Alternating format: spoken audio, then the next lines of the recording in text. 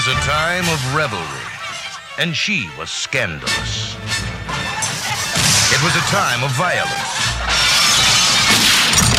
and she was lawless. It was a time of passion. I've never yet deceived my husband. And she was the mistress of deceit. This is the lusty, bawdy, epic story of England's most legendary robber, the Wicked Lady. Greetings, stationeers! Welcome to yet another exciting and informative episode of the Revelation Station podcast with me, your delightful and handsome host, Simon, and my co-presenter, Gary. Hello, Gary! Hello, Simon. I would like to say I'm handsome and presentable, but as you know, I'm just grumbling and grumbly and old and cantankerous and talking to you. Actually, that is probably what makes me cantankerous and grumbly and grumpy. Well, you are co-presentable. Am I really co-presentable? There you go.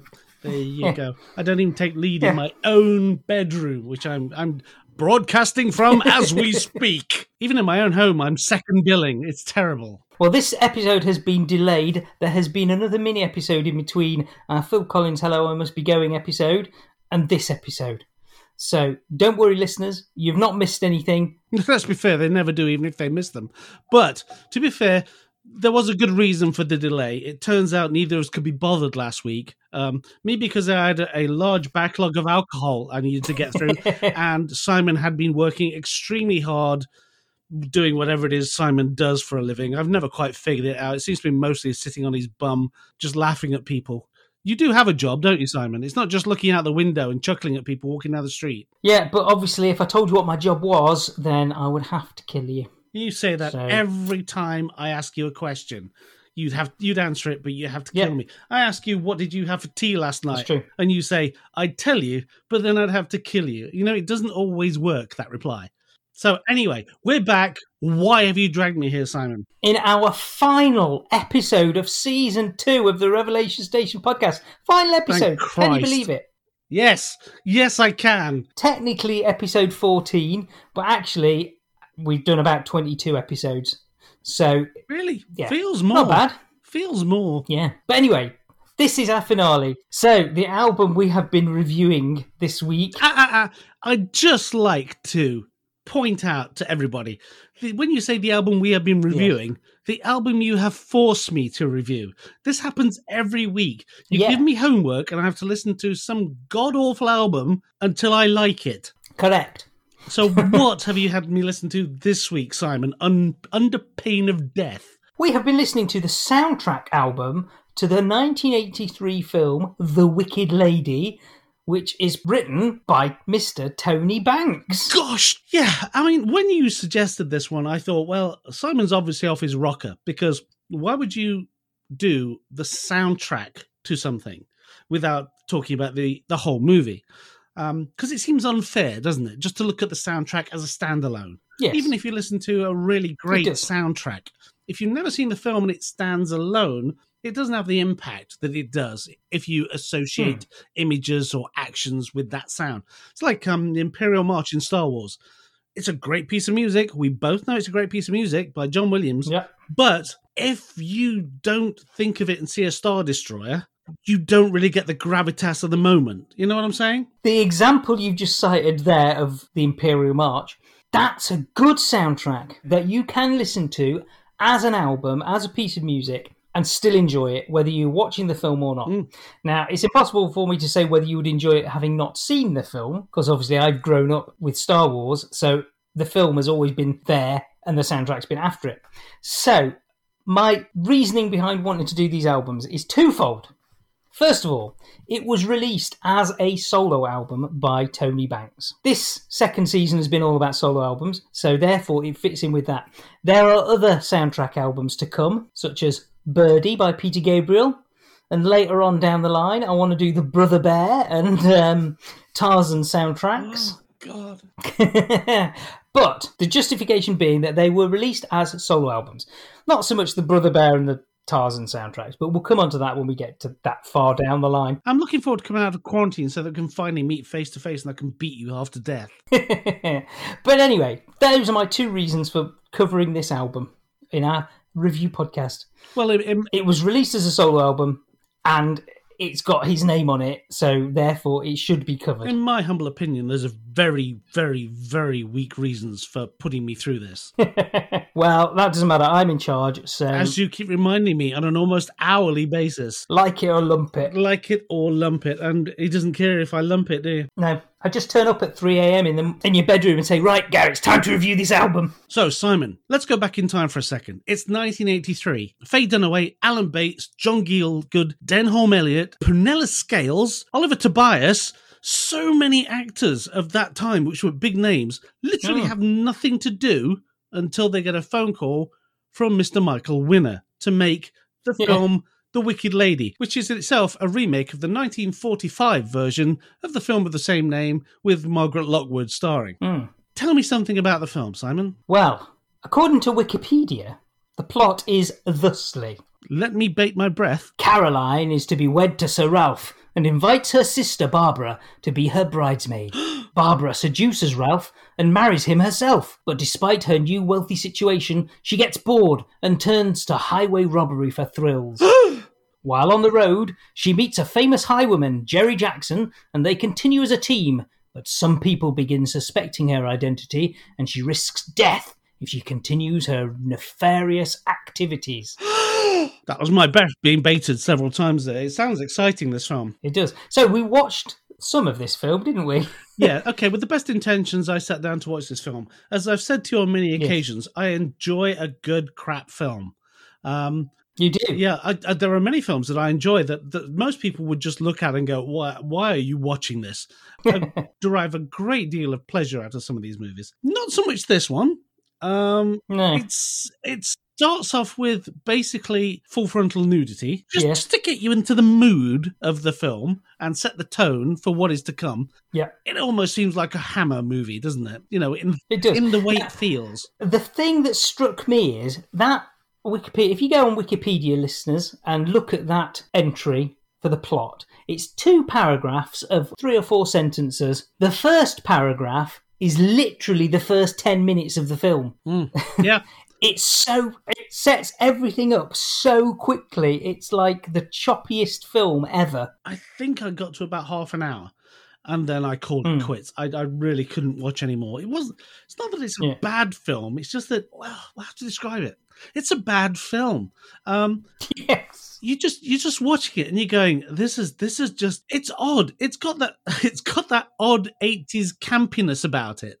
Where you go, you're making this film, but you're not really taking this film seriously. It doesn't feel dramatic.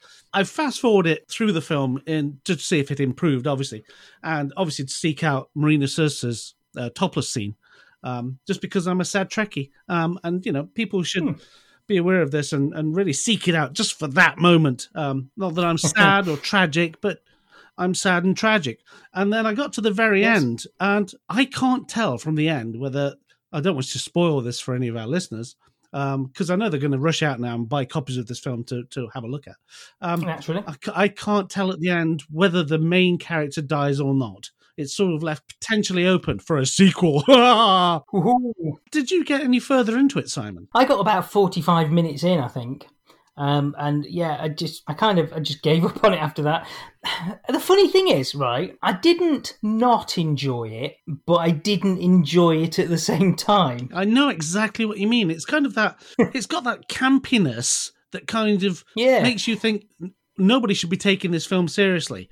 So you don't take seriously what is in essence quite a serious plot, but it's not filmed in a serious way. Does that make sense? It's kind of a hodgepodge of a movie. Like I say, it crammed so much into the first 10 to 15 minutes that it was almost like I was overwhelmed by the amount of things that were going on. It was like... Mostly the nudity. Well, yeah. But yeah, I got about 45 minutes into it, and then I was watching it quite late at night, and I was starting to fall asleep, so I turned it off. But I probably will end up just finishing it off to see how it ends, to be honest. Marina Sirtis's topless scene. As well. But my main problem with the thing was that the main male lead was played by Denholm Elliott. Yes. Sir Ralph, and he's marrying Glynis Barber, who at that point wasn't terribly famous, and... He's quite young and attractive in this film, but he's really old. and not particularly attractive, but they're all fawning over him. To be fair, that was of the time. Quite often, older gentlemen married younger people. You have to remember at this time, I mean, Denholm Elliott had literally finished Indiana Jones about 2 years previous to this. And if you look at those two films, we're not just talking directorial style, but they just don't seem of the same period. Raiders of the Lost Ark is a classic movie by anybody's standards. But this one looks and feels like it should have been shot in the early 70s rather than the middle 80s. Yeah. You know what I'm saying? They seem like worlds apart, these films. It's cheap. It's been done on the cheap. That's the word I was looking for. That's the difference. Yeah. Having said that, you say it's cheap. It's got a lot of big names in it. It's true. I mean, but look at the names again. Yeah. Denholm Elliott wasn't a massive star, was he? He wasn't a massive. Not at that point. No.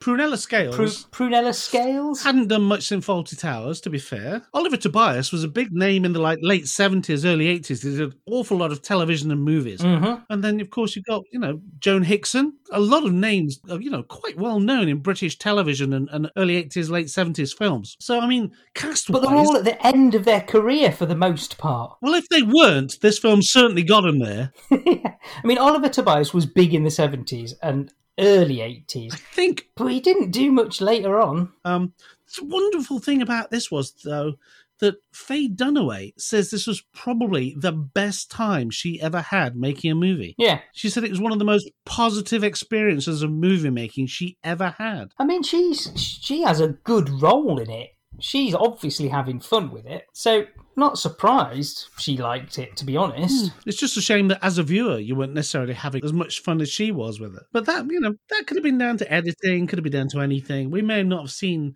I'm still waiting for the winner cut of this to see, what that's... It's not going to happen, he's dead. Oh, yeah. Calm down! Yeah, that's true. So, calm down, I'm dead, dear. Maybe we never will get the winner cut of this film.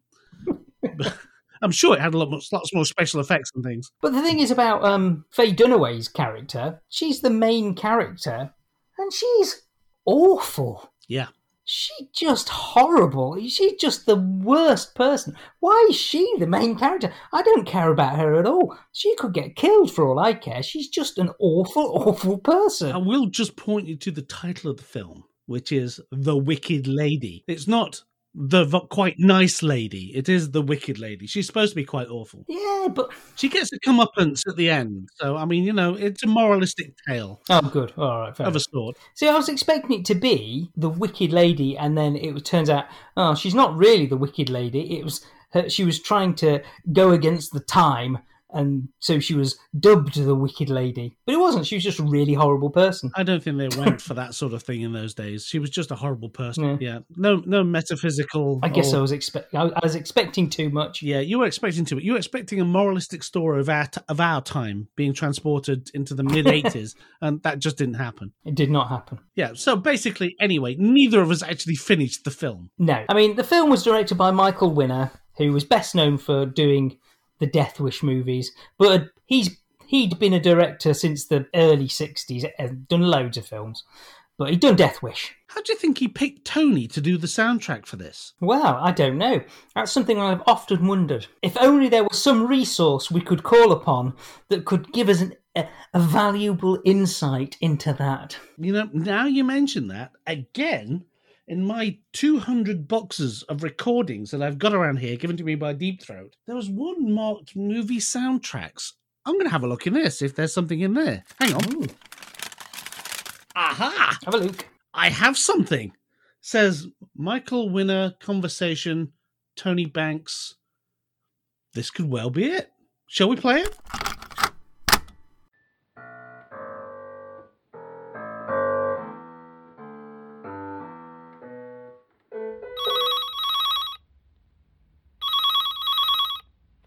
Ahoy, hoy!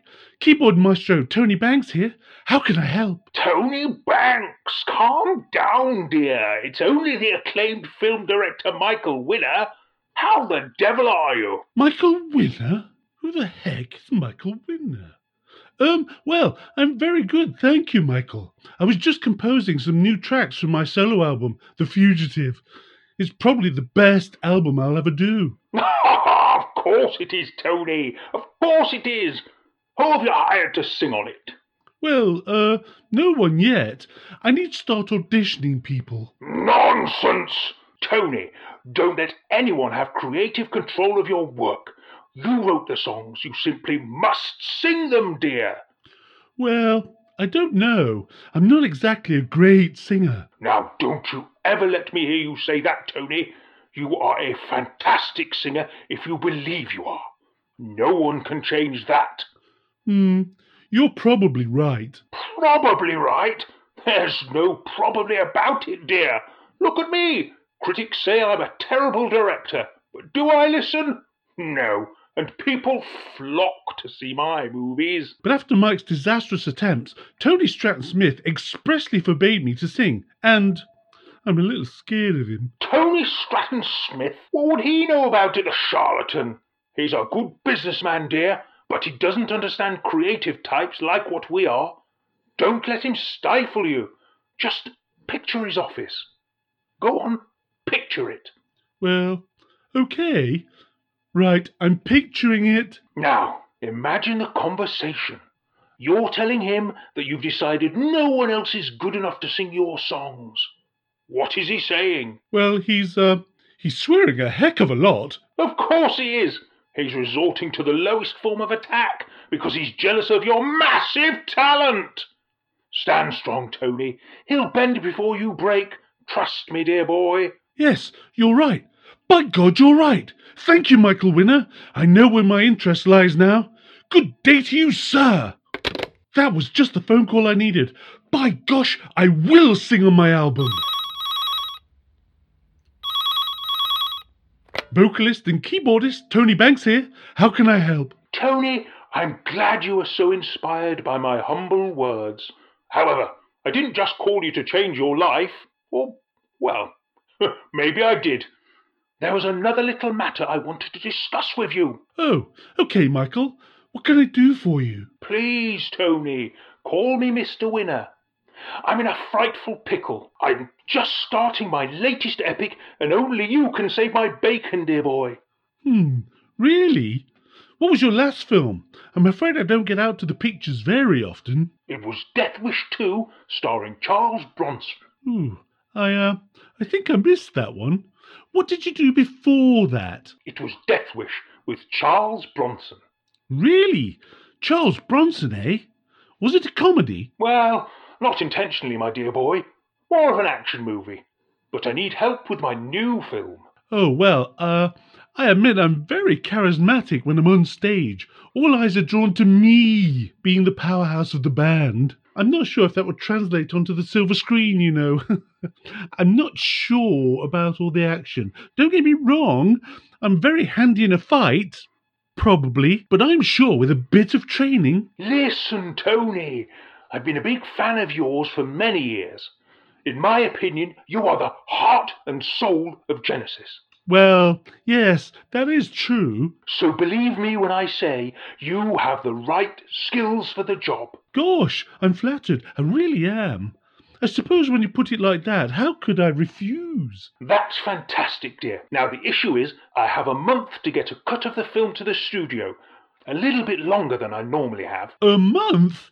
Well, I'm not sure I'd be in shape by then. I mean, I keep relatively fit playing tennis.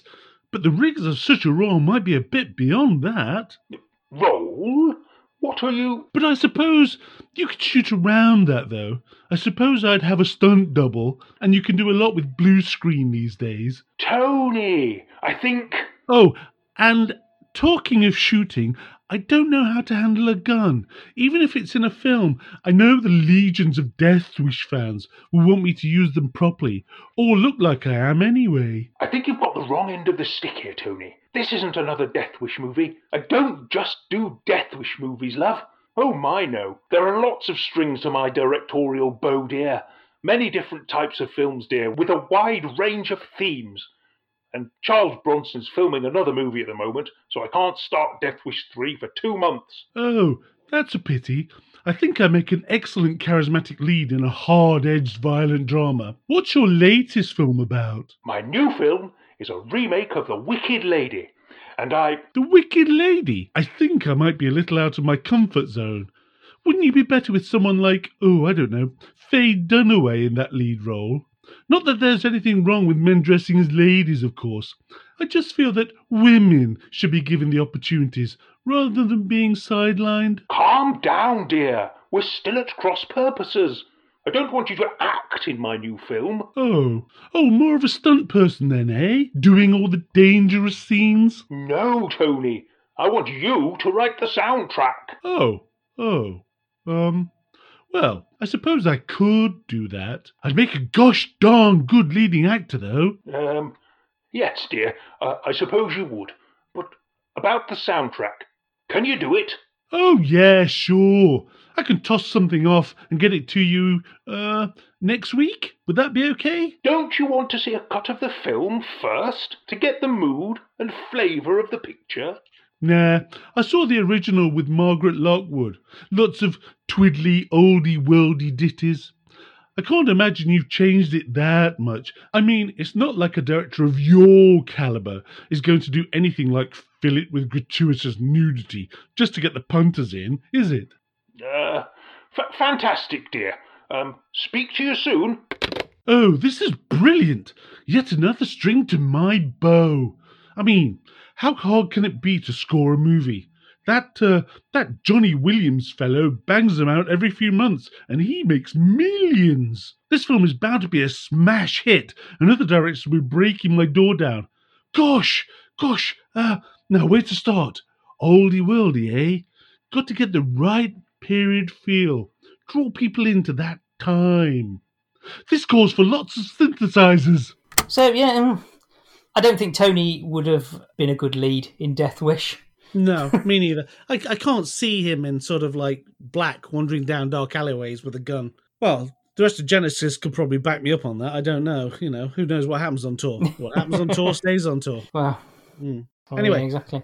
Depends. Is he going after Steve Hackett or not? Back to the album. Now, Back to the album. This is an interesting album, isn't it? Because it's a two-part album, essentially, isn't it? Well, interesting's a strong word. Yeah, it's a strong word. It is a two-part... It is indeed an album of two halves. So on the original LP vinyl version, the first side was Tony's synth demos for this soundtrack.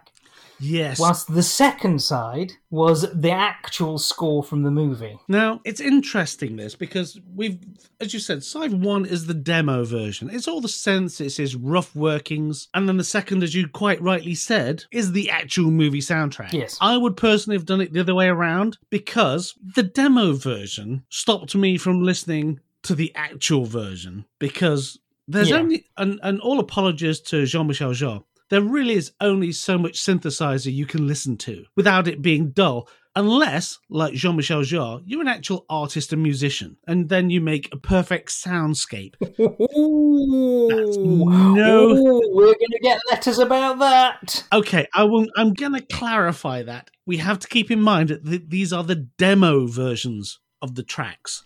Tony's a perfectly good musician, but these are the raw demos that he was putting forward for the proposals for these sounds. Yeah. Starting the album off with these raw sounds is, I think, a bit of a risky gamble, considering I know he wants to get out there. This is me. This is what I've done. Baba. Oh, and also they made some sort of movie soundtrack out of it as well. However, I'd have led with the movie soundtrack and then said, and there are some demos of the originals. Because as we go into the album, the track listings are completely different from the demos to the soundtrack. Some of the ones in the soundtrack are actually mixes of 2 or 3 of the demos. So they've congealed some of the tracks into one track. And that works pretty well. But what did you think of the demos, though? Funnily enough, this album was not released on CD until 2013. And when it was finally released on CD, they did exactly what you just said and reversed it so that all the orchestral versions came first. That should be in marketing. But it's an odd one. I think it was a big mistake putting the synth ones on side A. I'm glad you said that. I don't think it works. No, I don't. I don't think it To works. be honest, if I was releasing the soundtrack, I wouldn't have put the demos on at all either. No, I mean, Because they're you know, from a sort of pathology point of view, it's like looking at the internals of a body and then seeing the body, and you see how things are put together. Because you see the demo tracks, and there's a couple of tracks, as we said, which are actually congealed into one track to make something for the movie. So it's interesting from an analytical point of view to see how these things are combined. However, that does not make the demos listenable. no one needs to know how the sausage is made. No, that is brilliant. I'm going to give that to you, Simon. That is actually brilliant. You can write that down in your little book. I know you write these things down in your little Thanks, book. I will. But I actually agree with you on that. And Pink that book. is a brilliant simile and exactly the point. You don't necessarily need to see how the sausage is put together. And unfortunately, on this, we've got to see the sausage and the meat. That doesn't sound right.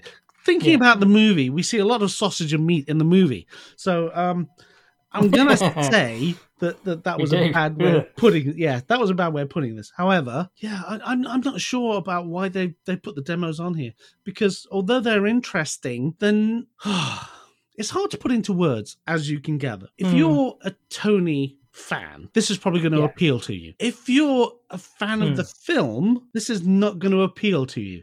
And why would you buy this album unless you like the film? Yeah. See, the thing is, I can only imagine the reason they use the demos as well is because it's only 20 odd minutes worth of music. That is a good and point. it's repeated in the film. Yeah. So they wouldn't have had a whole album, but they were desperate to release it as an album. Coming back to the film, we only watched a small portion of the film. Yeah. I may have watched clips more than you. The thing about the You may have watched a couple of larger portions. leaving Marina Sirtis aside for one moment, the thing was, what struck me most about the film was the music was very muted in the film. It wasn't, a loud. It wasn't a big part of the film, the music. It was quite in the background. No, it wasn't. So it's quite understandable that there's a small selection of music they actually used, because it didn't use that much of the music. Or if it was so muted in the background, you could use the same piece 5 or 6 times and you wouldn't notice. Yeah, I mean, they must have been so desperate to release the album because it was Tony. I can't think of any other reason why they would be desperate to release the album. No. I mean, anyway, ignoring the film and what we think of the film and how the music was used in the film, we should probably just look at the tracks themselves. What do you think? We should. Let's go on to that. I've got one last fact, which is that this album did not chart even slightly and only had a couple of reviews at the time. So this album was pretty much a non-entity in Genesis terms. Colour me surprised. We're going to go into the tracks now. Yep. We're not saying it's a bad album or anything at this point. We're just stating the facts, Mom. Just the facts, ma'am. So let's listen to the first track from the album, which is called simply The Wicked Lady.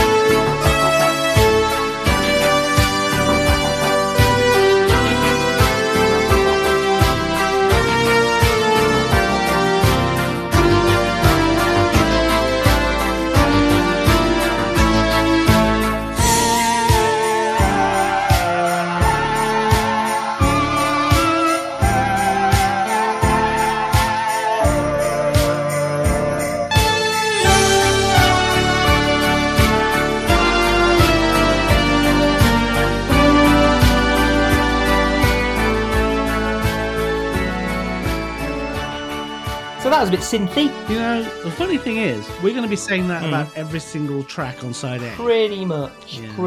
I mean, to be fair, that's actually not a bad little ditty, really. The problem is, it's very repetitive. Yeah. That little very nice ditty is. is repeated again and again and again through this track. And I understand that as a demo, he's going to trying to get across an idea, but this track, because of that, could have been like 8 seconds long. Yeah, well, I thought it would probably have worked as a TV theme tune at the time, because that way you'd get a minute, maybe 30 seconds of it, and that'd be perfect. That's all it would need. Yeah, I agree. I mean, I know with film soundtracks they do that. They take themes and they take riffs and that, and then they will cut them and place them randomly in the film sometimes. Sometimes what you see as, we mentioned the Imperial March in Empire Strikes Back, and I think that's cut in a couple of times, but they do that in movies. You'll get a theme for a character, which will appear once on the album, but 5 times in the movie. So what we have here is basically, in track 1, we're getting the theme for the entire album. Yes. Now, there's a musical term. I don't know many musical terms, but I'm fairly sure this is right.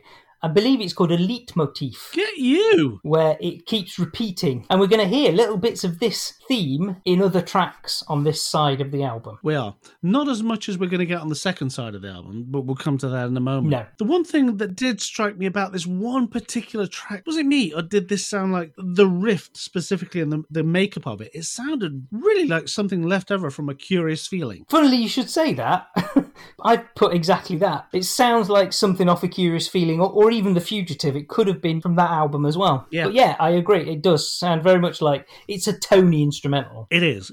But this particular one, because some of the other tracks that we're going to come on to do try and work in a characterization, because some of them are character themes or settings for actions like chases and whatnot. But this one, which is more of an opening theme, I think did lend itself more to being more generic rather than specific.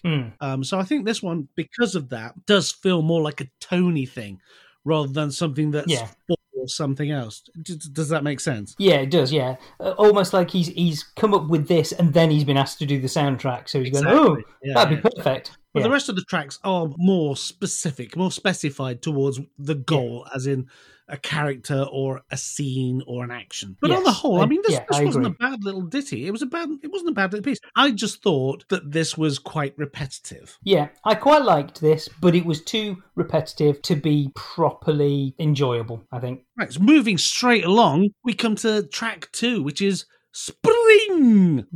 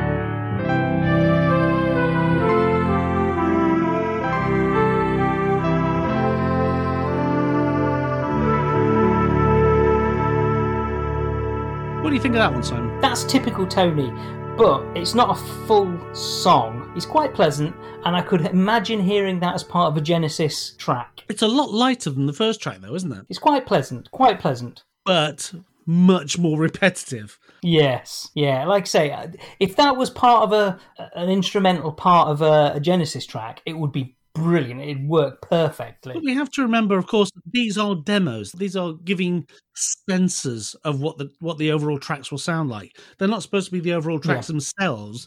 They're like the first couple of seconds of the track that will then turn into a 4-minute track. So, I mean, when you said doing this album, I thought it was unfair because we were listening to an album.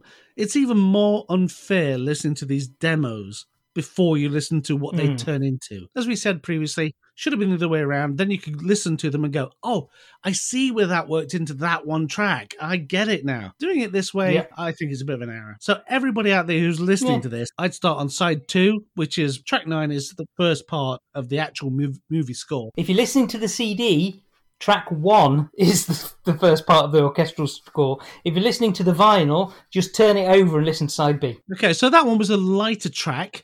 The next one, The Chase.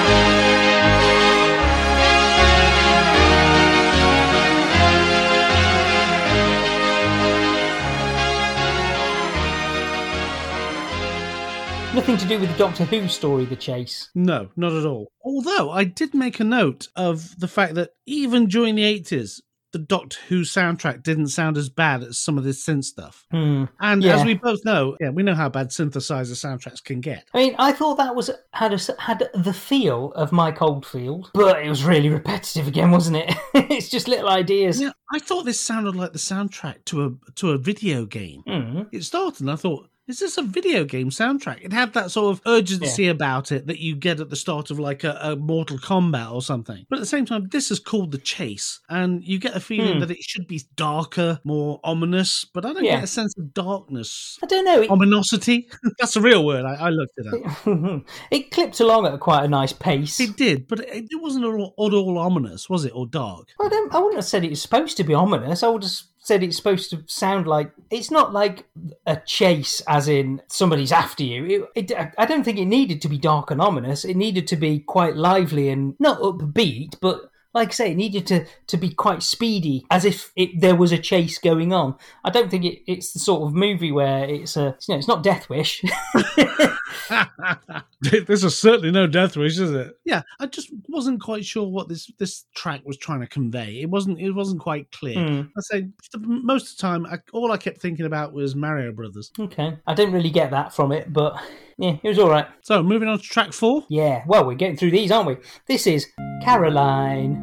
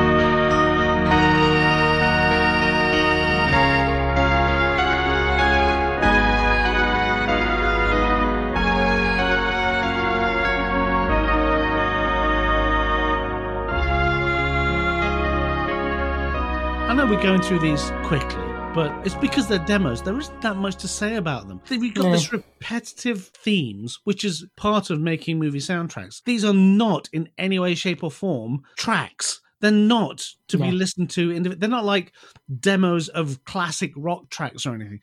These are not meant to be listened to as pure music because they weren't designed that way. No. They were designed to sell a concept of a track for a soundtrack. So we can't look at these as individual tracks. They're not listenable as individual tracks. They are purely ideas. They're not final songs. They're not even ever going to be final songs. That isn't the point of these. So excuse us rushing through these, but that's all we can do with these. There isn't much to say. For the most part, we're on track 4 now. Synthesizers are really starting to bug me at this point because they are so annoying, but this is what you do with a demo. This is all you got. You want a simple little keyboard just to knock out some ideas, just to present it and go, this has kind of got with the theme. Obviously, we're going to arrange it later, or we'll get an arranger in. We'll develop these and we'll broaden them. But this is the basic idea. And then they go, yes, that sounds great, or get out. One of those two options is going to come from this. It probably was never intended that these were going to be listened to by anybody. Yeah, I mean, like I've said already, it seems like an odd choice to release this album at all. And these demos don't really... I'm going to come right out and say it now. Here we are. Here's the elephant in the room. But the elephant is in the room. None of these tracks so far have been particularly memorable. No, and they're not. Even if you watch the film, you won't be interested because you'll want to know the soundtrack.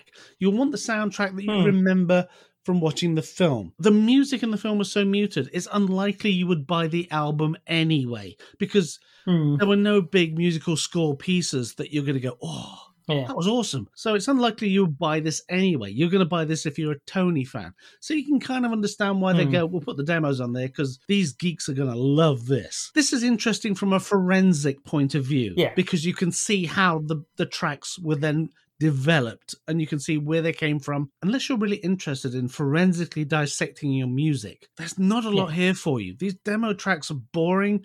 The synths are annoying, and this is not a good listen. No. I struggled getting through side 1 of this. No, I agree. I mean, one thing I would say about this particular track is at least it has a little bit of change of sound because he uses a piano at the start rather than straight into the synths. I agree. The one note I put on this is this has a bit more grandeur about it. This actually feels like he's suddenly realised that this is supposed to be a big sound, not just little tinkly keyboards. And so we actually get a potential feel of what the final bit might sound like, just because this is a little bit grander. It's still a lot of synth in here. But at least, you know, there's a little bit. You can feel the potential in this track. Yeah, I would agree with that. This has a little. It's kind of uplifting in a way. Yeah, I agree. It's a little uplifting. It's the grandeur of it, or the potential grandeur of it. You kind of almost get the feeling that this is almost. This is the one track so far that is almost carrying you into the film world. Yeah, you can see the potential for a story attached to this one track, whereas the rest have been ditties so far. This one has a potential of being part of a story, and it's the first time we've seen that. I'd agree with that, yeah. So let's move swiftly on. Please. Track 5, Jerry Jackson.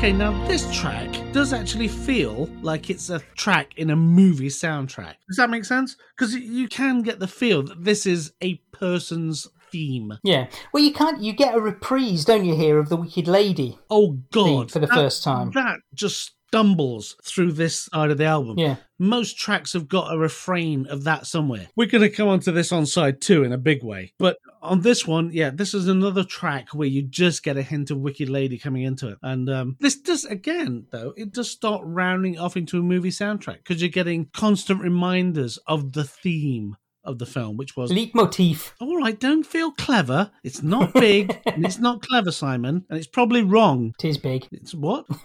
It is big and it is clever. But yeah, I mean, more so than any other, this is now starting to really sound samey, this side. Yeah. It's starting to get, it's becoming very apparent that these are musical ideas rather than complete themes. Yeah, the penny's dropped now, isn't it? This isn't demos of tracks. This is ideas. This comes before demos. This is actually just musical jottings. Yeah, notes. It's not a demo of a track. This is not a fully formed track being played for the first time, which is generally what a demo is. This is an idea for a track. They haven't even got as far as a full track yet. And, so again, I stumble to understand why this has been included. Yeah, I agree. I'm running out of things to say on this side of the album now.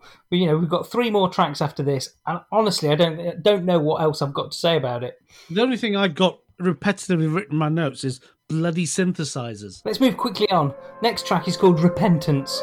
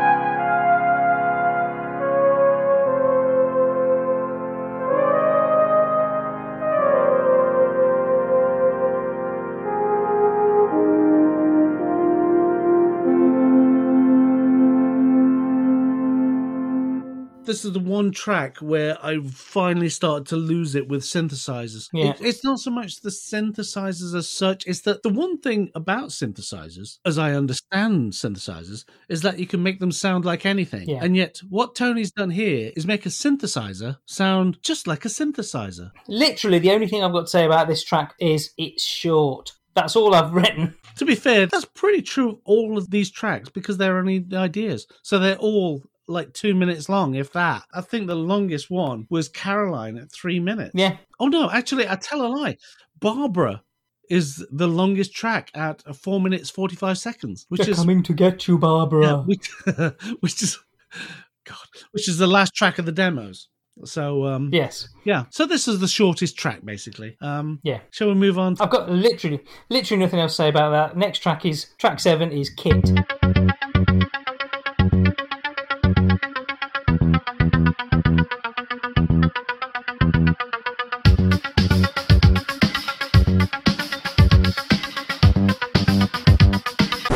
She was the most amorous, adventurous, Out! and treacherous woman The poison was not enough. who ever lived.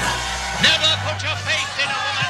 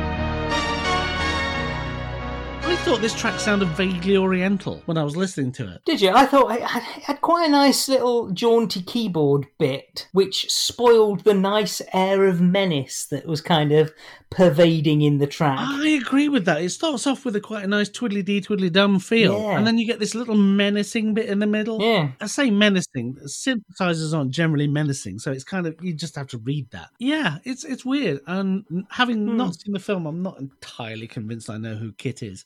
Apart from a car in Knight Rider. And I don't think it's that. But yeah, so again, this one is another one that kind of reminded me of Curious Feeling. It's got some of the same sort of vibes. All of this side is very reminiscent of A Curious Feeling because effectively A Curious Feeling is just Tony playing the synth. This one, I thought they would use some of the same tones on the synthesizer as some of the things on Curious Feeling. Tones on the synthesizer, yeah. Yeah, you're not quite understanding what I'm saying here, but, you know, just for brevity's point of view... He's not going to be on the drums, is he? No, for brevity's point of view, I think we just move on from this point. We'll go on to the next track, which was Barbara.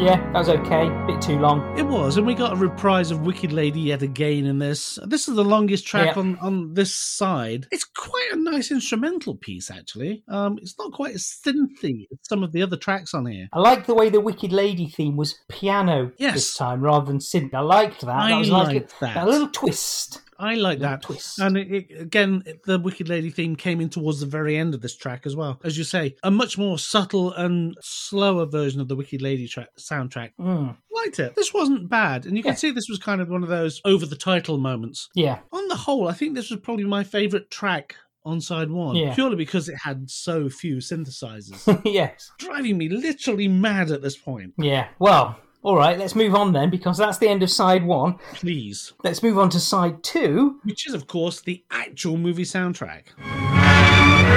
Never was a woman more subtle in craft, but the Lord cannot be deceived. What do you mean? My own beloved master's wife, a murderess, an adulteress, and a thief. She was the wickedest woman ever seen on the screen. She stopped at nothing and prowled through the night prepared to kill. Okay, so now we've got to the point where lovely Tony Banks has done his lovely synthesizer stuff, and I'm sure driven everybody absolutely potty by playing it to them. Mm-hmm. And they've sat down with him, and what he's done is basically he sent this off to Michael Winner, who sat there going, whoa, whoa, whoa, lovely, calm down, dear, and all that stuff. And they handed it basically over, partially. Tony still had a lot of control over this, but they handed it to a guy called Christopher Palmer, and he was more of an arranger. Yeah. So they took Tony's ideas and worked with Tony, but basically said, you need somebody who's got more expertise with an orchestra, because this is going to be, you'll all be glad to hear, the synthesizers don't really make it heavily into the soundtrack for the film. I say heavily because they do, but not quite as heavily. The film itself, soundtrack, is actually orchestra-based. So we've got some lovely, lovely sounds of horns and other traffic noises. And, it's a great soundtrack from now on. We've got a much richer, rounder sound. And we'll hear a lot of the stuff that Tony has done on his demos working into these tracks, but they're all retooled, reworked, renamed, rejigged. 3 or 4 tracks sometimes are brought together to make one track, much like they do with, when we've talked about Genesis in the past. Yeah. They've all come to the studio with different parts of a track. And they've gone, I've got an idea for this, I've got an idea for that, I've got an idea for that. And they've gelled them into one track. That's exactly what's happened on this soundtrack. So we're going to hear some tracks now that were actually on the movie soundtrack. They're a lot different. They sound very different, but at the same time, they sound the same. Yes. So the first track we get to hear by Kevin Carter or whoever it was is Prelude to the Wicked Lady.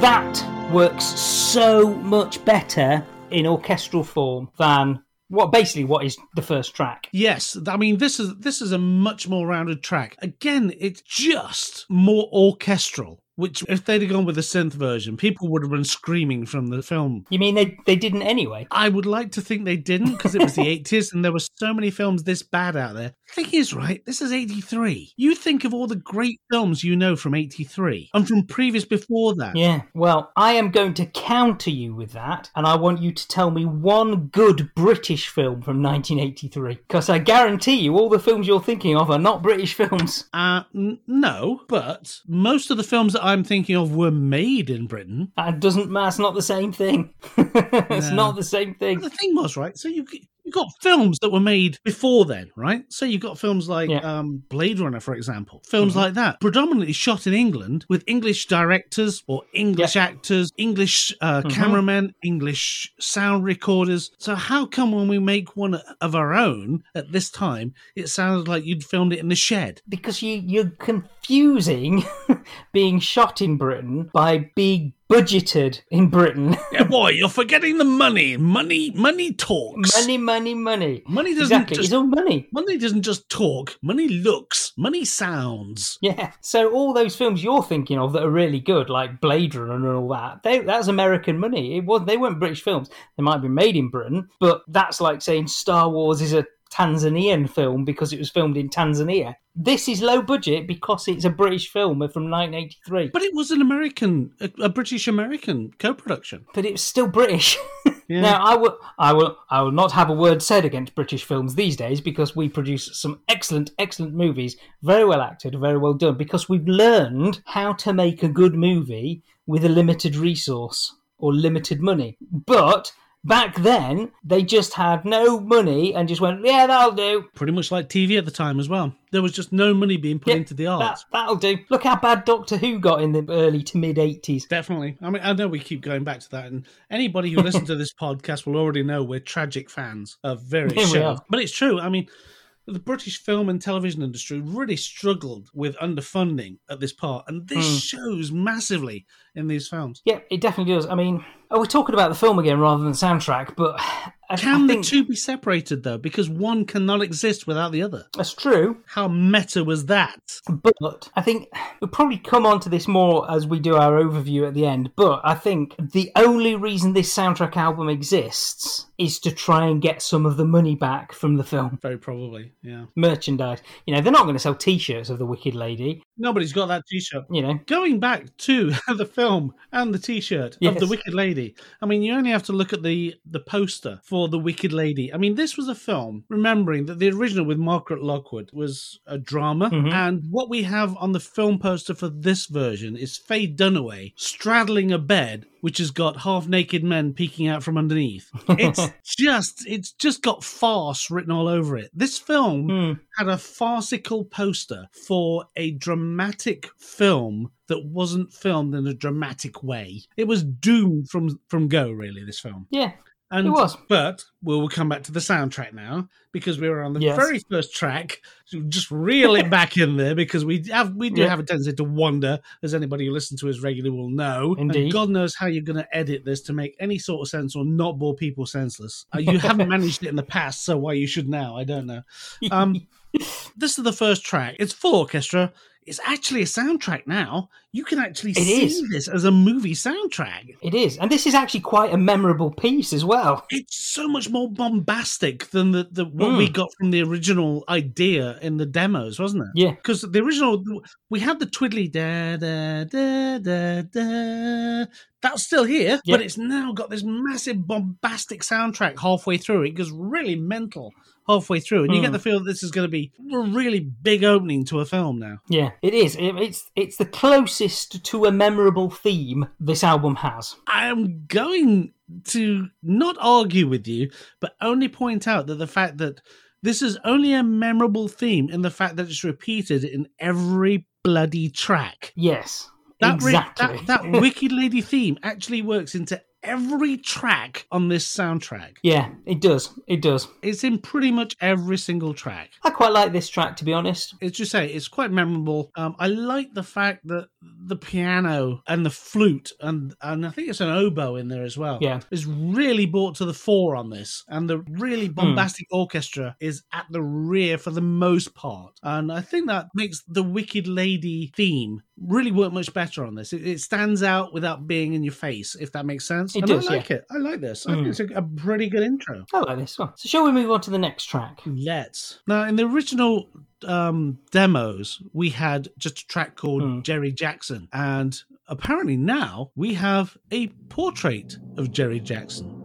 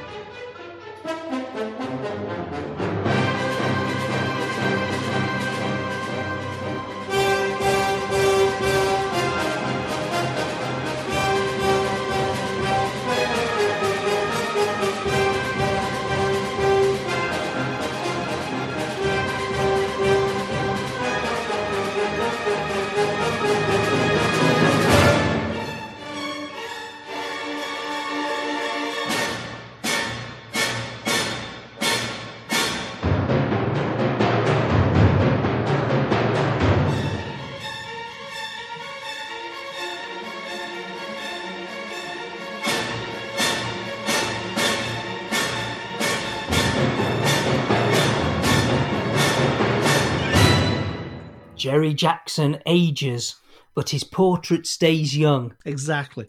That's the wrong way around, though, isn't it? It is.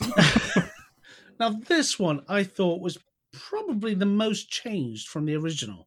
I didn't...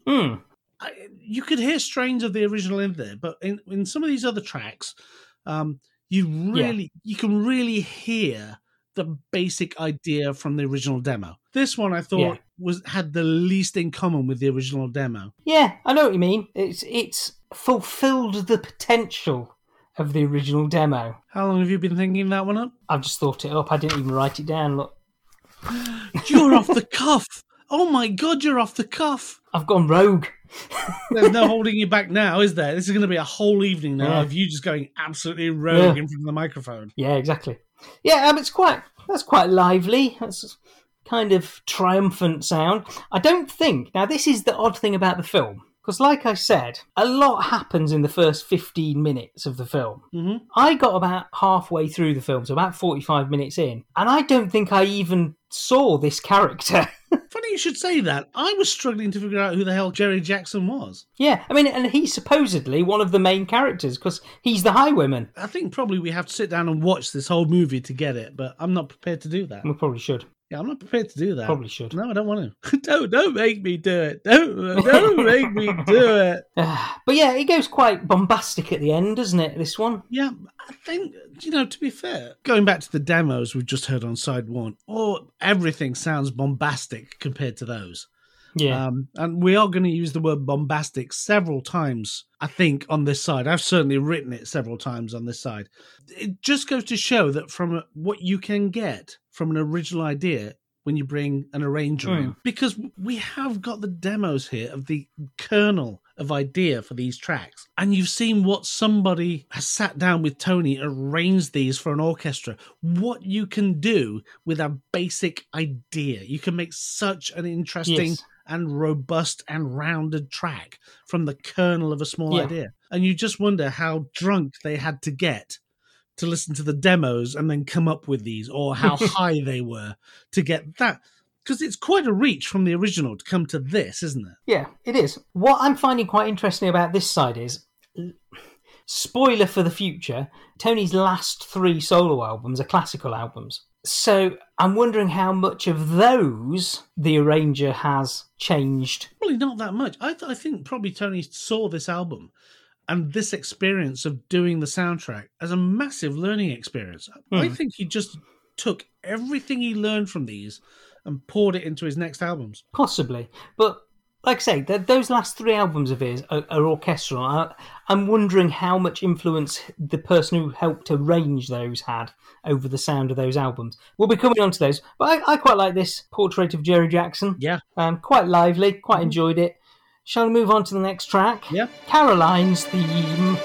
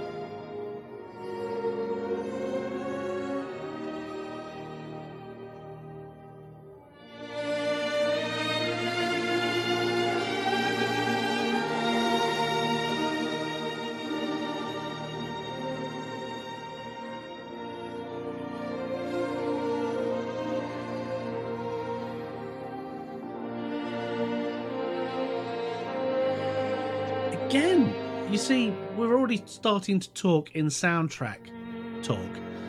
Caroline's Theme. You know this is now a track that's going to appear whenever Caroline appears, or parts of it. Yeah. This is definitely now moved into soundtrack territory. And this actually really does sound like the original demo. You can hear the melody that he originally came up with repeated through this. I think it's one of the closest to the original because you can clearly hear the same tune that he'd originally hammered out using his glockenspiel or whatever in the original demo. He probably did have a glockenspiel and then turned it into a synthesizer for the demo. Possibly. This track's all right. It's got some quite nice violins. It's got an old-fashioned soundtrack. It's feel weird to it. You should say that. Yeah. Because one of my notes is this sounds like it comes from the musicals of the 1950s. Yeah, it's the strings, isn't it? That makes it sound like that. Exactly. I couldn't put my finger on what it was that was reminding me of these old musicals. And as you just pointed out, it's the use of the strings on it. Not just the use of the strings, it's the sound of the strings, the way they've been played and produced that makes it sound old-fashioned. It could be, an RKO Pictures soundtrack from 1945. It could be from the original Wicked Lady. But that said, whilst the violins are quite nice and the string sound is quite nice, it's a really forgettable track. Yeah, I think. Yeah, Caroline in the movie seems to be one of the main female characters, but this track does not do that character justice. From what I saw of the movie, she was the other main female character. Yes, but I don't think she was a main character, as it were. Well, she was for the first 45 minutes. Let's say that. But she wasn't. She was no Wicked Lady, though, was she? She wasn't. No. Who knows what her role was after that? Because it could have all changed in 5 minutes. Okay, so we move on from there to the next track, which is Chorizo. Chorizo. No, Scherzo. I know it's some sort of sausage. Wash your mouth out, young man. I know it was some sort of sausage.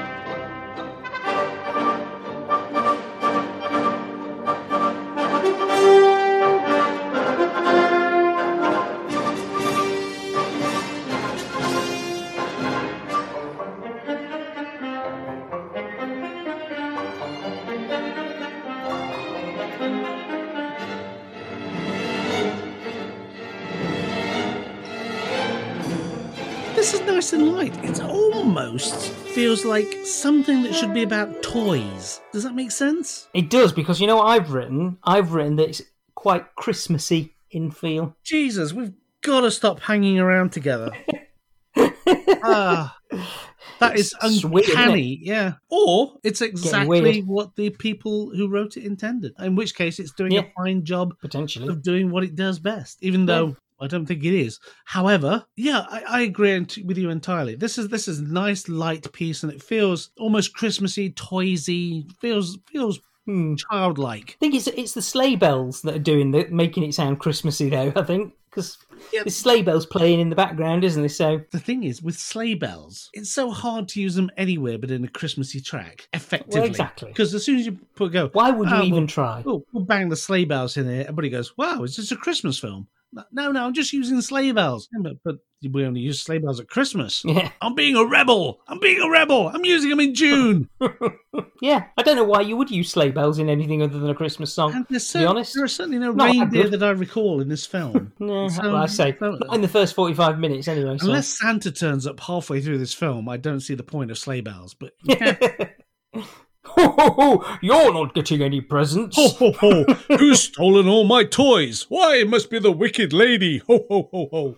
Maybe that's what happens halfway through. I don't know. Could do. I wouldn't be surprised, to be perfectly honest. But yeah, this is a fairly pleasant little number, isn't it? Quite jaunty, but I absolutely agree. Again, it's unmemorable. It's all right. It's unmemorable. Yeah, forgettable again. And we come back to the point where surely a movie soundtrack is really only any good to the people who have seen the movie, because it brings back the memory of the movie. And if you haven't seen and enjoyed the movie, this soundtrack is going to be nothing to you. It's very true. Very true. I agree. I think I debate the point of doing this review with you yet again, because it's not an album you do that every week.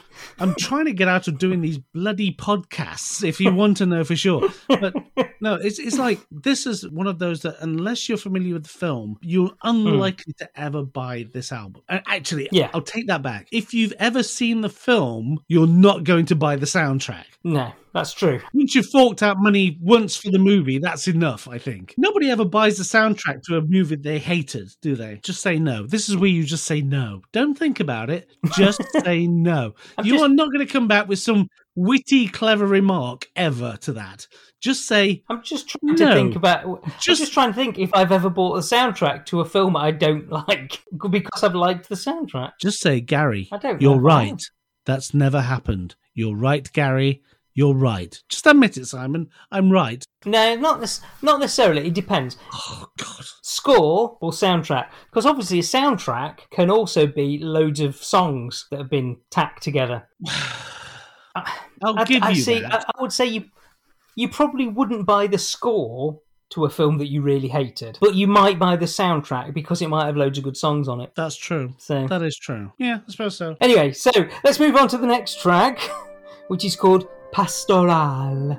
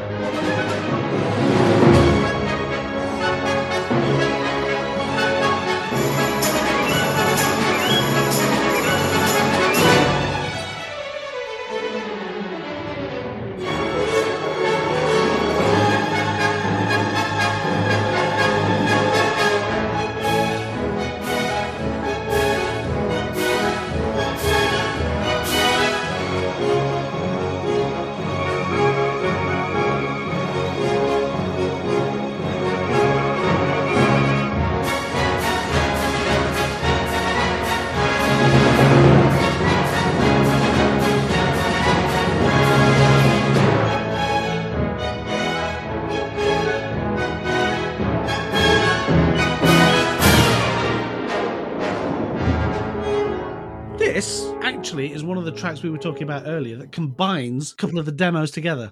This has got both Spring and The Chase combined to make one track. I actually like this piece. It's quite good. Yeah, I quite like this. I mean, it starts off very, very pastoral, doesn't it? Very gentle and relaxing and spring. And then it goes all strident. Yeah.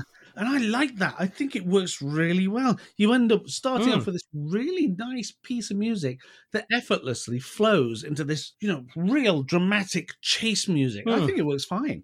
I like this piece of music. Yeah, I think this is probably the most cinematic piece of music on the album. That's the word a person with intelligence would use for this. That's why I couldn't find that word. I mean, this really just conjures up lots of images of pastoral England and running around and stuff. Yeah, and you could see from a directorial point of view that you could drop bits of this in several places through a movie. Yeah, I like this piece. Basically, that's all I've got to say about this piece, is that I rather liked it, and I like the way it took the two previous tracks and moved them into one piece, and they work perfectly well together. Agreed. It's quite a good track. This moves us on to The Wicked Lady.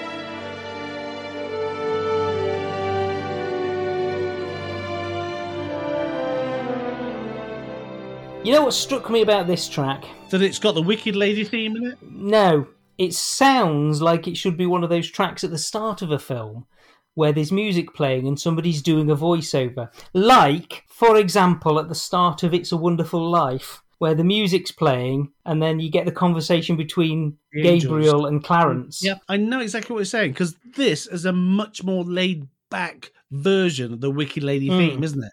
It's a much more... Yes. It's got that pastoral feel to it. Like, if this was playing in a movie, you'd be looking out over a landscape and there would be a voiceover over the top And of somebody it. would be saying something like, "And so Caroline decided to marry Ralph, but she didn't reckon with her sister Barbara," etc., etc. And it'd be something like that, wouldn't it? Explaining what's going to happen in the film. Yeah. And so the lady got her breasties out, and the man was jumping up and down in the nudie, and he ran away. Just stop saying what's on the screen. It's happening on the screen. Shut up. That'd be like that. Yeah, exactly. I mean, again, this is the main Wicked Lady theme. Yeah. This particular piece of music has been in every track so far. And to be absolutely fair, I'm sick of this refrain now. It's been in every track. It's been little twiddly bits here, little twiddly bits there, and in some tracks, a full-blown part of the track. I'm so sick of the Wicked Lady sound right now. Yeah, I'm not. It's all right. It's all right. It works better as an orchestral arrangement than it does as just a synthesizer arrangement. I agree. But as you say... I think that's true of all the tracks. Yeah, definitely. Moving swiftly on. Kit's theme. Still don't know who Kit is, but this is his damn theme.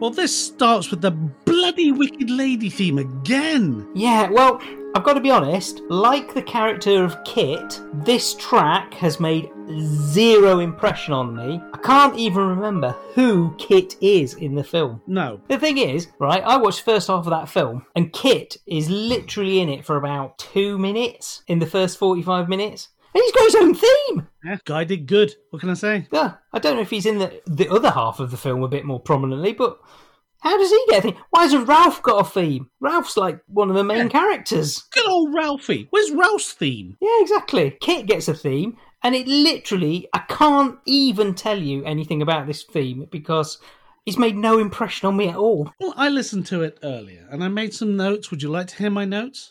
Here are my notes. It is basically a piano version of the demo of Kit's theme. Once you get past the bloody Wicked Lady theme. It works much better than the original, mostly because it hasn't got synthesizers. I kind of liked that because it's quite a nice little melody and it works much better as an orchestrated version of that. Yeah. Again, the demos were just an idea. You can't take that demo and say, I like that, but you can take this piece of music and say, it's pretty good. It's a bit repetitive. Again, that refrain is played again and again. Yeah, but I mean, this one even more so than quite a lot. When we got the demos, they were repetitive to hell. The soundtrack has been much better with the exception of the fact that they keep putting the Wicked Lady in every single track.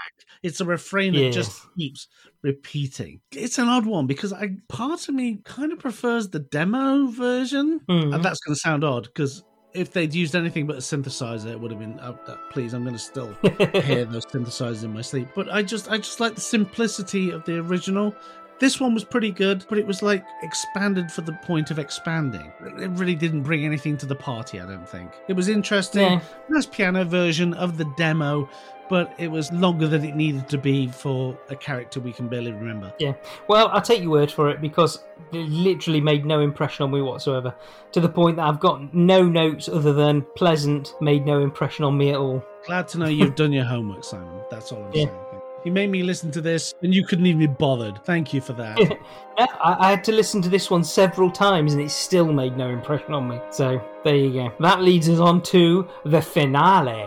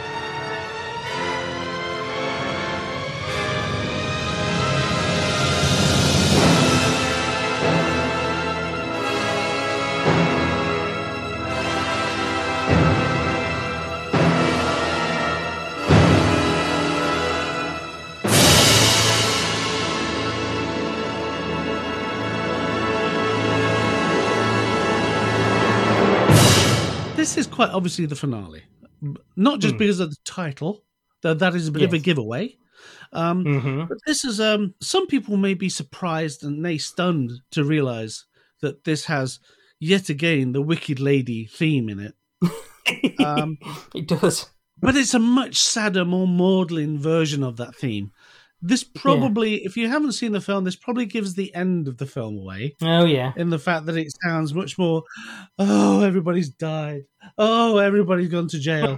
Oh, everybody's been sent to Australia. Whatever the end of the film actually is.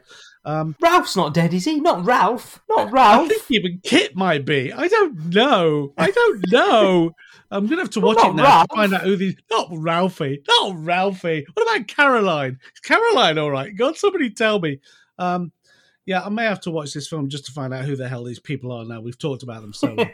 But yeah, this is an end over the credits piece of music, as far as I can tell. I have seen the final moments of the film. Yeah. I cannot say for sure what the end of the film is. Because it's kind of left open as to whether the main character dies or not. Right. It looks like she's going to pop her clogs, but she doesn't actually pop her clogs. Right. So, she could be a Wicked Lady for a couple of years left yet. I don't know. I'll have to watch the film and find out what actually happens. I'm not desperate to do that, nor in fact do I ever intend to do that. But there may come a time in the near future where I'm, how to say, the worse for wear, and I'll sit in front of the TV and go, oh, shall I watch at 3 in the morning? I don't know. And I'll watch... Or alternatively, there may come a time, some point in the future, where someone, devilishly handsome maybe and intelligent and witty, forces you to watch it in order to review it. You son of a...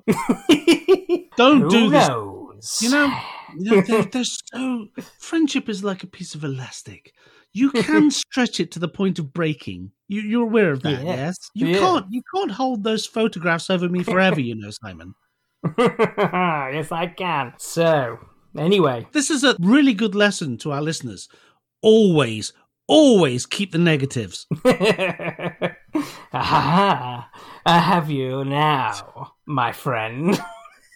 Oh, I remember that very line from several years ago.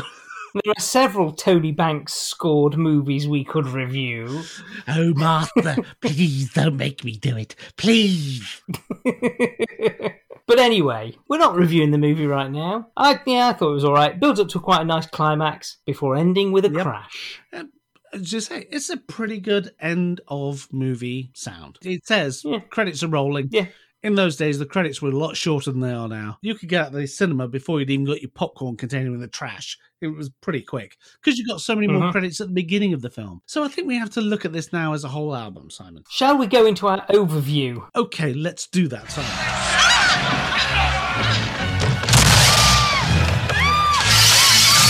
Come on then. Overview. So this is a difficult one to judge, isn't it, really? Well, as we said right at the beginning, you've got an album in very two different parts. Yeah, this was a rock album or a classic album, and they'd re-released it for the 97th time, but this time they put the demos on, you might be interested. Yeah. I don't see the point of the demos on this album. See, this whole album, I'm struggling to understand who this album is supposed to appeal to, because the film isn't big enough. You know, it's not successful enough. It wasn't a massive hit. It was a film by Michael Winner, who's a fair to middling film director at best. Who is this designed to appeal to, this album? I can't even say it was designed to go to Tony Banks fans, because judging from his album sales at this time, exactly, there aren't a hell of a lot of those.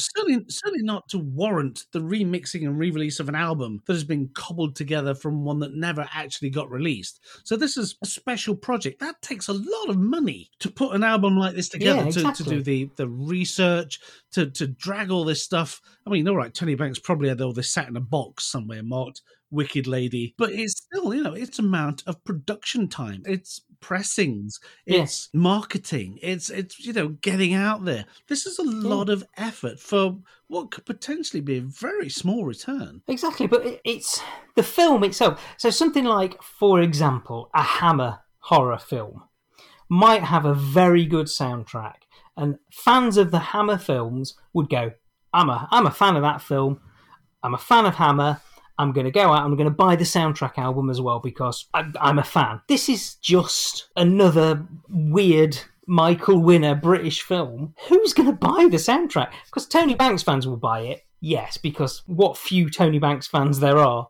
will buy it. Genesis completists will buy it. That's one of the reasons I've got it on vinyl, is because I saw it secondhand in a record shop for a couple of quid and went, yeah, I like Genesis, I like Tony Banks, I'll have that. But this is the most I've ever listened to it in the last couple of weeks. I can guarantee you'll never listen to it again either. I never will. I might listen to the Prelude to the Wicked Lady once or twice, but that will be it. But I really struggle to see who this album is for, because there's not enough music to have released it as a full soundtrack album, and the demos are not good enough to be released on their own. So I don't see who this is for. And the movie itself wasn't a massive hit. No, exactly. It's not like it's a Star Wars or, like a Hammer film. Nor has it stood the test of time. This is not something that you see rolling down on TCM every other weekend. This is not a classic movie by any stretch of the imagination. It isn't. The only positive thing about this movie is that it had Faye Dunaway in it. And Marina Sirtis's topless scene. Other than that, it has nothing of interest to anybody. It's not a classic movie. It's not regarded now as, a lost classic. No. It's just another film. As I said, I do like old movies, and I do like crap movies, and I do like old crap movies. This somehow manages not to fall into any of those categories. It's just a terrible movie. Exactly. And the best soundtracks stay with you after you've watched the film. Like Jaws, for example. Everybody knows Jaws. As I said previously, the music in this is so low-key in the film, it's hard to believe that anybody will remember any of this or be humming any of it. You know, when you left Jaws, or you left Empire Strikes Back, or you left Raiders, or any of those. I know they were all John Williams films. That wasn't my intention. But case in point, they were all memorable. You hummed them all leaving the cinema. You are not guaranteed to hum any of this at any time. We have listened to this several times over the last couple of weeks. I still couldn't hum you the Wicked Lady theme. And I've heard it every day, and I've heard it in every track on this album every day. I could probably whistle the Wicked Lady refrain, not the whole theme, just that little bit, but none of the rest of it. No. None of the rest of it. This does not stay with you. It's not good enough to be memorable. It's not good enough to be a soundtrack. That's not to say that they did a bad job here. There are thousands of films every year that release a soundtrack. And, because in the 80s when this was done, they did release every film soundtrack just about, and very few of them actually made any money because it was a niche market and not a lot of people would buy a soundtrack. It was very, very niche. We've mentioned John Williams several times, and that's purely because his music was in some of the very most popular movies. If he'd done the music to The Wicked Lady, nobody probably would have bought it still, because it wasn't a memorable film. Yeah. It's only he was lucky that he's had memorable films that he's done memorable soundtrack to, and they made money for him. 99 other musical directors that year also released a soundtrack that made nothing. So you know, it's not that they've done a bad job here. It's just that it was an average soundtrack to a lower than average movie. Yeah, that's kind of the problem, isn't it? It's just low budget, and the film's low budget, soundtrack's low budget. One of the things I did read about this was it was a quote from Tony, and he did say that he thought that Christopher Palmer's arrangements of his themes were a little bit more flowery and orchestrated than he intended.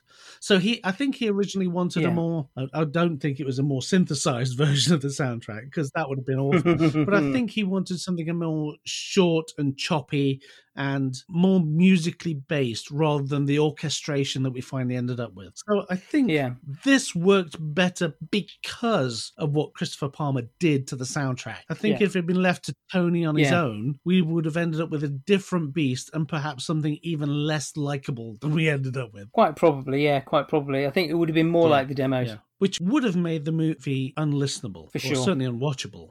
So, final verdict on that album then? Never ever want to hear it again. Not because it's bad, but because side A with the synthesizers is just annoying as hell. There's only so much synthesizer noise that continues on with the same synthesizer sound without change. You can't listen to too much of that. I think when I was listening to it in the car, as everybody knows I do, I got to track 4 and I had to turn it off. You couldn't listen to any more of it in one sitting. Side 2 was better with the orchestration, but again, none of it was really memorable enough. But again, that possibly comes down to the fact that I couldn't get into the film. And I think with soundtracks, you've got to like the film to like the soundtrack. When, going back to a point you made, it is purely music and not musical tracks like, you know, Guardians of the Galaxy soundtrack, which was songs and things, you know. When it's just music, you've got to like the movie to like the soundtrack, I think. Yeah, I agree. Normally, this will be the point in the episode where we go onto the leaderboard.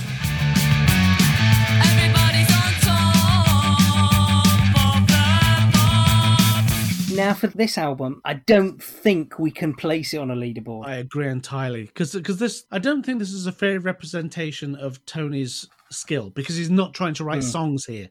He's writing music for a film. And I know this is what he eventually goes on to doing, you know, writing music just as music. But I don't think this belongs on our leaderboard because it's not a representation of his songwriting capabilities, because this isn't a song-based album.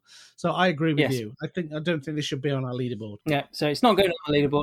I know our listeners don't want to hear us go through the leaderboard yet again. We'll leave the leaderboard for this time. We'll give them a reprieve for this one episode. So I agree with you. It shouldn't, because we both agree that this will probably only be listenable if you really loved the movie, and we struggle to find anybody who's going to be doing that. I don't think there is anybody. No. There you go. So that's our podcast for this week. It is. That's the podcast for this week. That is the podcast for this season of the Revelation Station. That is the last episode of season 2. Does that mean I get my evenings free and I can listen to what I want to in the car now? Yeah, you get a few weeks off. Just a few? Oh, yeah. Maybe one, maybe 2. Don't know. You are such a gentleman. I am. I'm going to revel in that week. I'm going to just roll around in my underwear and just really enjoy it. That's probably an image that most of our listeners don't want to get into their head. In fact, I just said it and I actually feel a little bit of bile rising myself. So, you know. But it's out there now. Suffer, people. There we go. There's no homework for next week. There will be homework.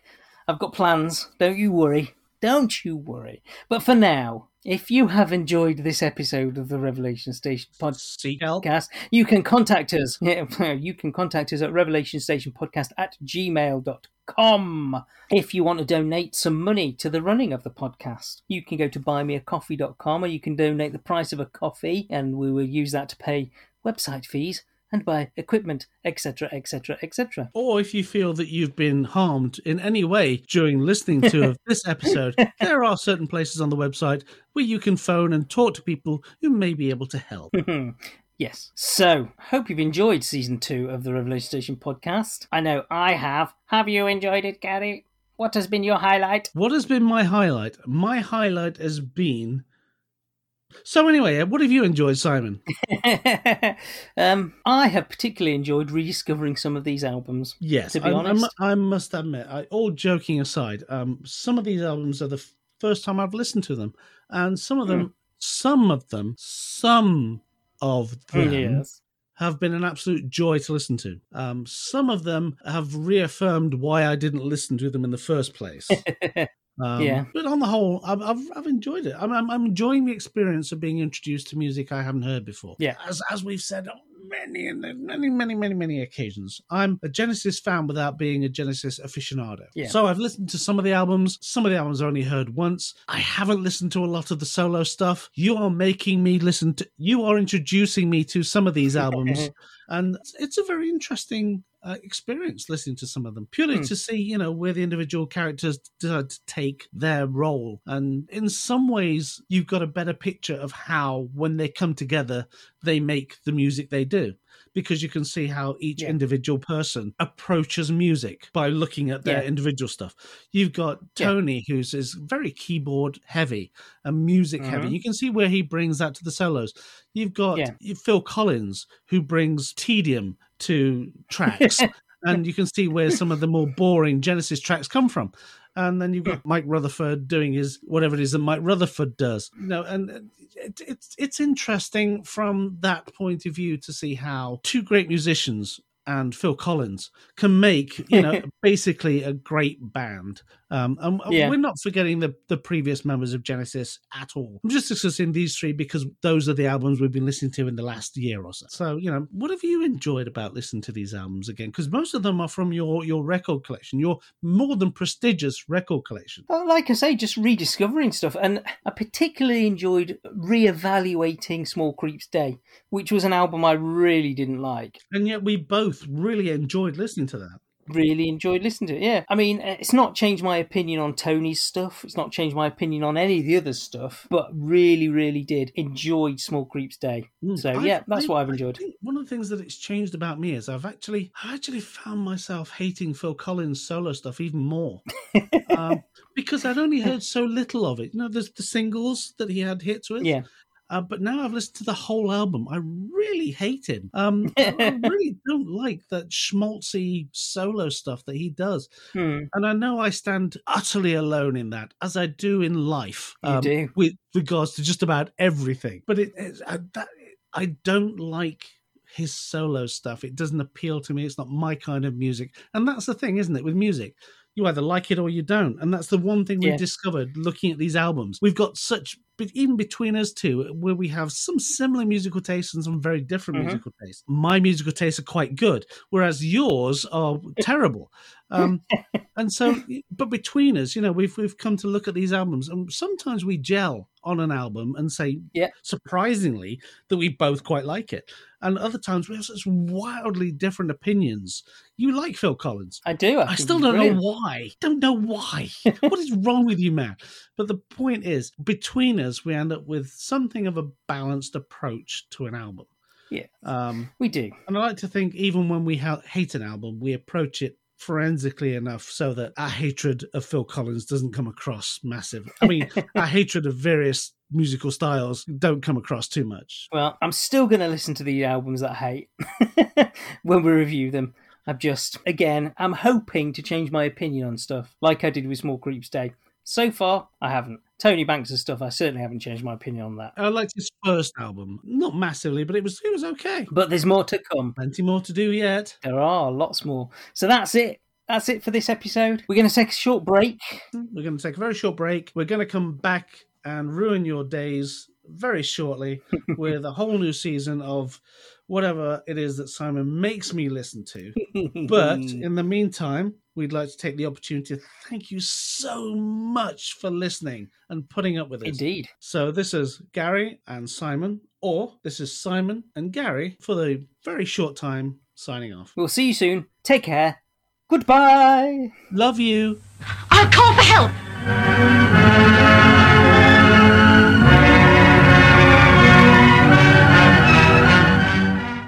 They call him Mr. Bombastic, semi-fantastic. Are you embarrassed by that now? Nope. You should be. Anyway. Are you? I'm embarrassed for you, funnily enough. Yeah.